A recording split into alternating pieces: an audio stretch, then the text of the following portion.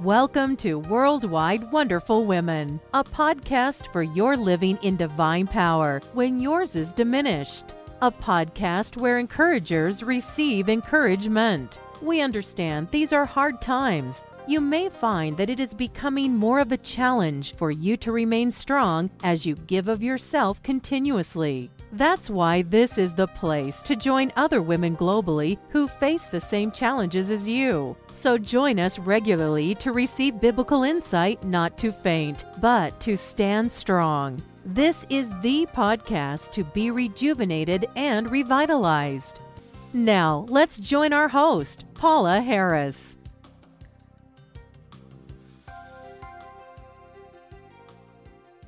Greetings. This is episode number 199 of Worldwide Wonderful Women. And the title of this episode is The Way, the Truth, and the Life, Part 5. This month, I have opened up the door of my life to allow you to come in and to learn some things that maybe you didn't know about me, as I turned 65 this month on my birthday, May 11th. I'm just so thankful and just so grateful for all that God has done for me. And I realize John 14:6 has been a true reality for my life. John 14:6 is one of the I am statements from Jesus Christ. And it states, Jesus answered, I am the way, the truth, and the life. No one comes to the Father except through me. And I have bore witness throughout this month as you have listened to the podcast. And if you haven't, go to our previous podcast for this month. And please listen so that you can hear what I have to say in regards to how Jesus has made a way for me. He has truly been the truth of my life. And he's just been my life overall, especially eternal life. And how I do believe and know for a fact that no one comes to God the Father except through Jesus Christ. Now, I know some may fight against that, and they're like, how can you just say there's one way to Jesus Christ? Why is it that we can accept there's only one way in other things as far as even physical life?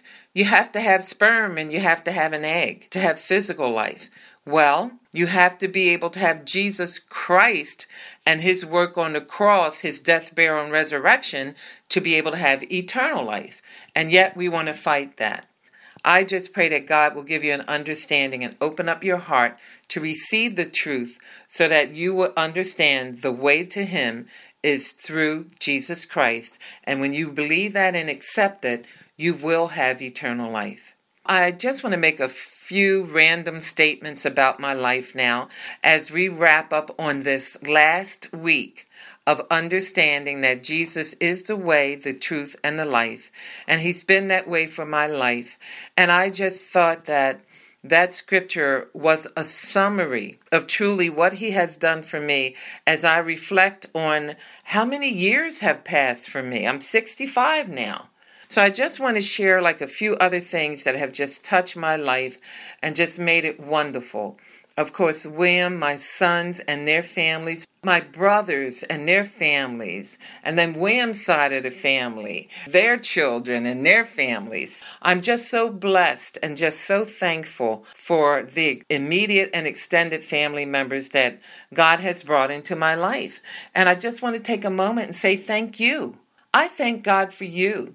And how many of you have participated or you give sacrificially to the ministry or you serve in this ministry or you share this ministry, these podcasts, maybe our blog, maybe our school, our website, and other things with other people. I want to thank you for that because our heart's desire is to serve you. We don't have a respecter of people as far as race, denomination, social status, or anything like that. We just want to share the love of God with you. And I am just very, very grateful and very thankful that you're tuning into our podcast. And I pray that they bless your soul. So I thought I would just share maybe just some other things about my life that maybe you don't know that I'm just so grateful for. I thank God I had an opportunity to have a family member who was a part of the Delphonics. Now, if you've been in the Motown or the Philly sound, you will realize who the Delphonics, they were really a popular group back then. And some of their songs were La La La La La La means I love you. Didn't I blow your mind this time? And how you going to break your promise, baby? You know, all of these different songs. As a young girl, I would be at the house while they were practicing their songs.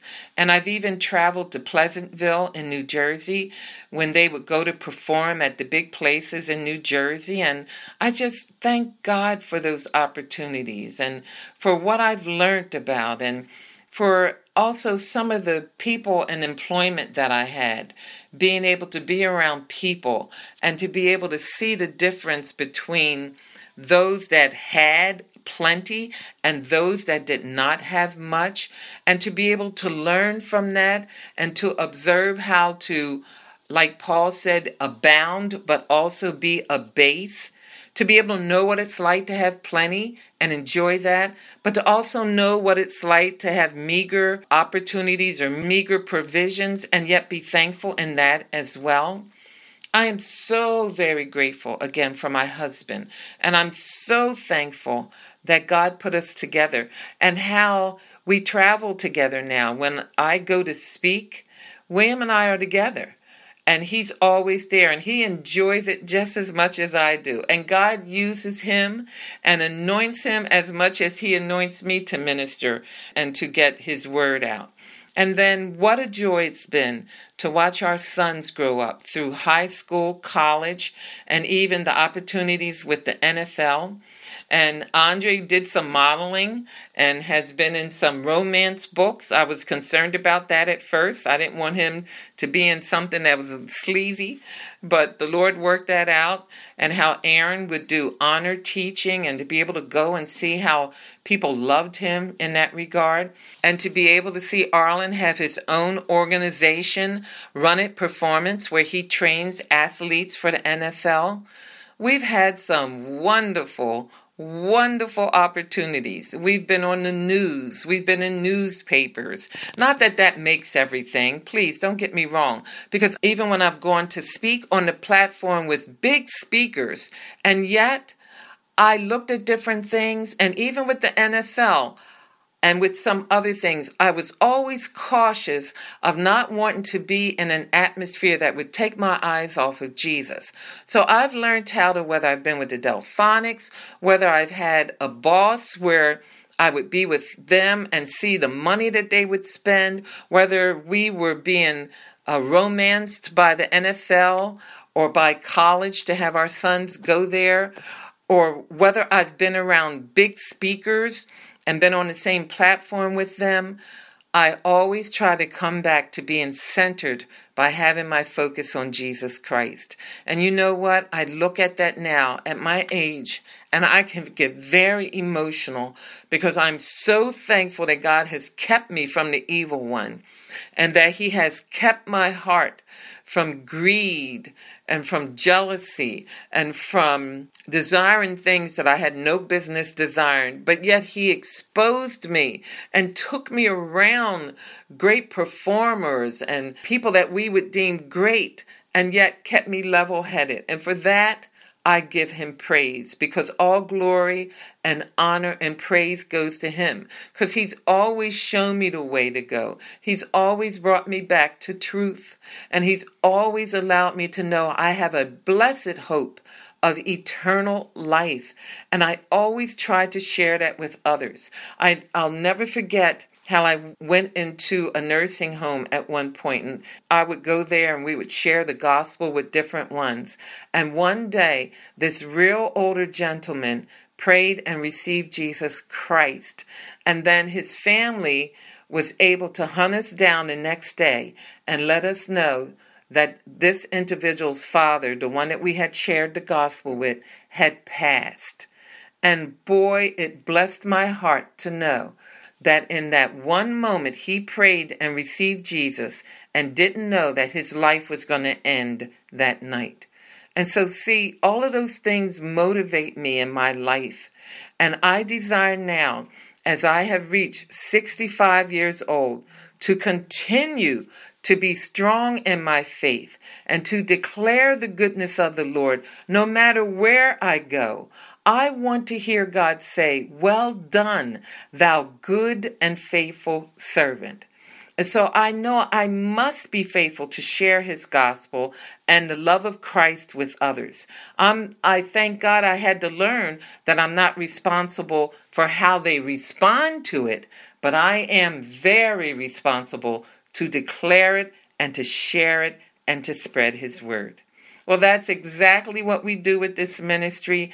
Go to our website given at the end of the podcast and learn more of the various ways in which we do this. And we love you. Get in touch with us. Let us know how we can help you and encourage you further. And until God brings us back together again, smile. Jesus loves you. Thank you for listening to Worldwide Wonderful Women. We trust you enjoyed the program. Please take a moment to leave us a good rating and review on iTunes to help us continually encourage others around the globe. We also invite you to go to twmforjesus.org. That's TWM like in Mary, FORJESUS.org to download your free gift and see other resources to help you live in divine power. And don't forget to tell your friends. Until next time, be strong and of good courage.